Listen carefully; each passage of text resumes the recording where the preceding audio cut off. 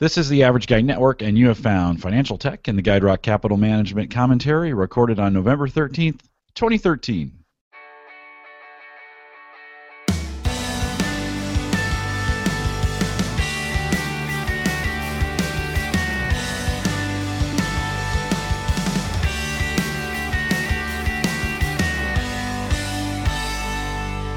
I'm your host, Jim Collison, broadcasting live from the Gallup campus here in Omaha, Nebraska, and we post the show, including the written commentary, each week out at theaverageguy.tv. Financial Tech brings you the latest market commentary from the award-winning Andrew Hunt, CFP and president of Guide Rock Capital Management, located right here in Omaha, Nebraska. If you'd like to receive a free copy of the written commentary in advance, or if you have questions or comments that we can read or answer on the show, hopefully both, send Andrew an email, andrew_hunt@guiderockcapital.com. Andrew, it's a brisk, chilly Wednesday morning here on the campus. Great to have you with us. How are you this morning?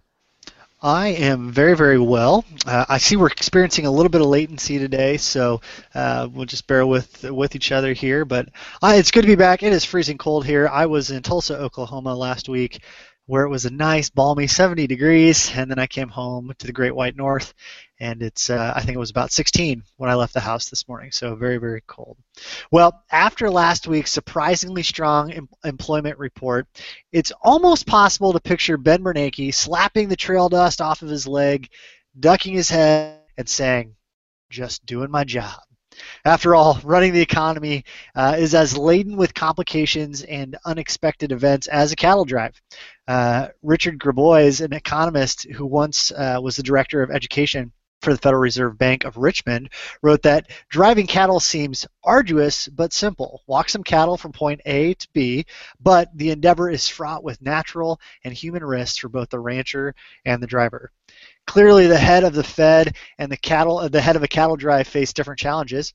According to the Federal Reserve System's Purpose and Functions publication, quote, "The Federal Reserve sets the nation's monetary policy to promote the objectives of maximum employment, stable prices, and moderate long-term interest rates. The challenge for policymakers is that tensions among the goals can arise in the short run, and that information about the economy becomes available only with a lag that may be imperfect." Last week, the employment numbers seemed to support the idea that the economy is gaining steam. According to Forbes, employers added more than 200,000 jobs in October, which was far more than the economists had anticipated. The government continued to employ fewer people. Employees furloughed during the shutdown were still counted as being employed. There were 12,000 fewer government jobs in October and 94,000 fewer for the year. The biggest employment gains were in the hospitality, retail, technical services, manufacturing, and healthcare sectors. It's not time to hoop and holler, though. The New York Times reported the labor force participation rate fell to 62.8%, which is a 35-year low. More than 700,000 jobs disappeared during October, which was the largest monthly drop since the end of 2009. A smaller labor force can make overall unemployment rates appear to be lower than it is. Let's hope the labor force isn't like a herd of cattle that moves too fast and arrives at market a lot skinnier and worth a lot less. Well, I wanted to talk a little bit about teachers today.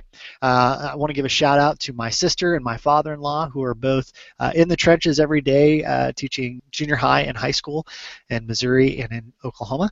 So I was thinking about them, and if you were to ask to compare teachers' social status to that of other professions, how would it compare? Are teachers like doctors, librarians, social workers, nurses, local government officials, web designers, lawyers, policemen, engineers, accountants?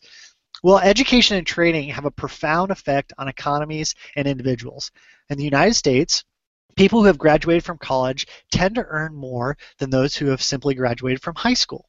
Earning an MBA, JD, or MD can translate to significantly higher earnings over a lifetime, and clearly becoming more educated has a significant economic value. What value, then, do we place on those who provide the education? How much respect do we have for the people who teach and train us?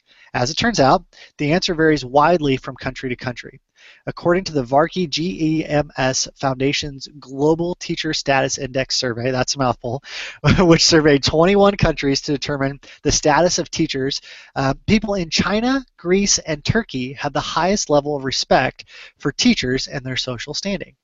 So how does teaching profession compare to other professions? In the Czech Republic, Egypt, Switzerland, and many other countries, survey respondents said teachers have the status of social workers. In Brazil, France, Turkey, and the United States, people think teachers are roughly on par with librarians. And the Japanese think teachers have the same status as local government managers.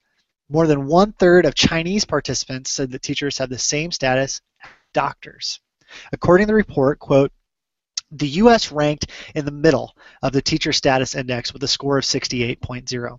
Notably, the ranking of primary school teachers is at the higher end of the table above all the European countries.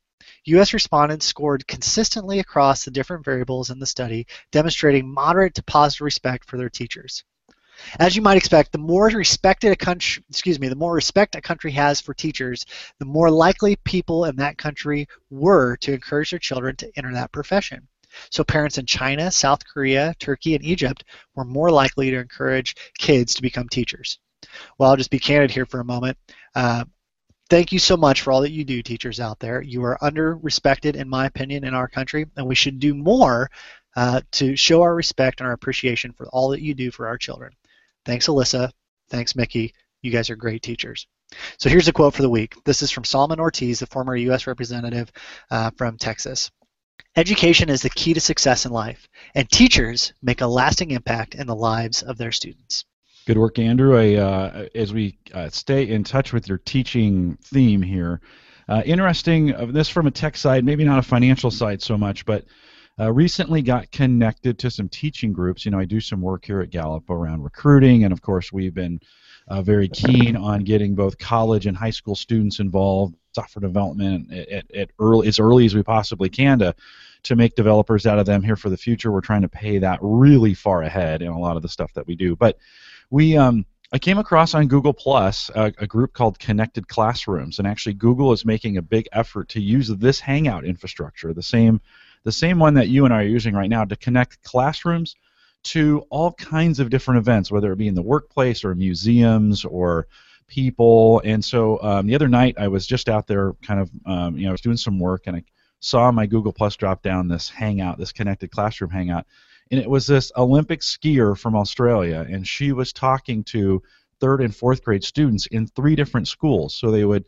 go to one school, and the kids would come up and ask her questions, and then for about a half an hour, and then say, okay, we're going to cut over to, and then insert the name of the school, and they would cut over there, and these kids would come up, and these Australian kids were just too cute. It was awesome, right? And it was a great opportunity, and Greta, the skier, would just answer one question after another with these kids, and I thought, what a great way for teachers to get connected to the rest of the world and get their classrooms. Some of the schools that are participating are right down south where I live here in Bellevue, Nebraska, which is really cool to see some of our local school system teachers kind of grasp this technology and use it, be some of the first to get these connected classrooms put together. But it was just fantastic to sit and watch these students connect with the skier and insert any place on the other end there and insert any classroom on this and there.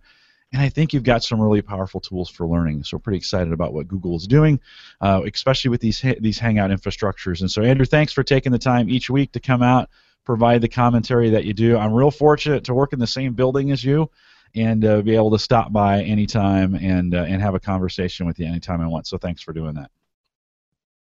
If you're new to podcasting and you're looking for an easy way to listen each week, we talk about this a lot. You might want to consider using Stitcher, available on any browser as well as both Android and iPhone platforms. It's a great way to listen to podcasts both at home and on the road. This show and all the past shows available on Stitcher, STITICHER, Stitcher. That's Stitcher.com. Search Financial Tech. We say it is education for your ears. And be sure to visit Guide Rock Capital at GuideRockCapital.com. Follow Andrew on Twitter. He's just Andrew D. Hunt. And get all the show notes to this show out at theaverageguy.tv. Now, Andrew and I say thanks for listening, and we'll catch up with you next week. Although we won't catch up with you next week. Let's say 2 weeks. I'm going to be in Redmond, Washington next week, and we'll be out of pocket. We'll catch up with you in 2 weeks, and remember, be smart about your investing. GuideRock Capital Management, Inc., or GuideRock, is a registered investment advisor that is registered with the state of Nebraska and located in Omaha, Nebraska. GuideRock and its representatives are in compliance with the current registration requirements imposed upon investment advisors in the states in which they maintain clients. GuideRock may only transact business in those states in which it is registered or qualifies for an exemption or exclusion from registration requirements. Important information describing GuideRock's business operations, services, and fees can be viewed on the SEC's website at www.advisorinfo.sec.gov. GuideRock will provide Form ADV Part 2, which serves as the firm's disclosure document to all clients. Copies of Form ADV Part 2 are also available to interested parties upon request. All investment strategies have the potential for profit or loss. Past performance is not indicative of future results. No current or prospective clients should assume that the future performance of any specific investment strategy, or product made reference to directly or indirectly on this video, website, or indirectly via hyperlink or any affiliated third-party website will be profitable or equal to past performance levels.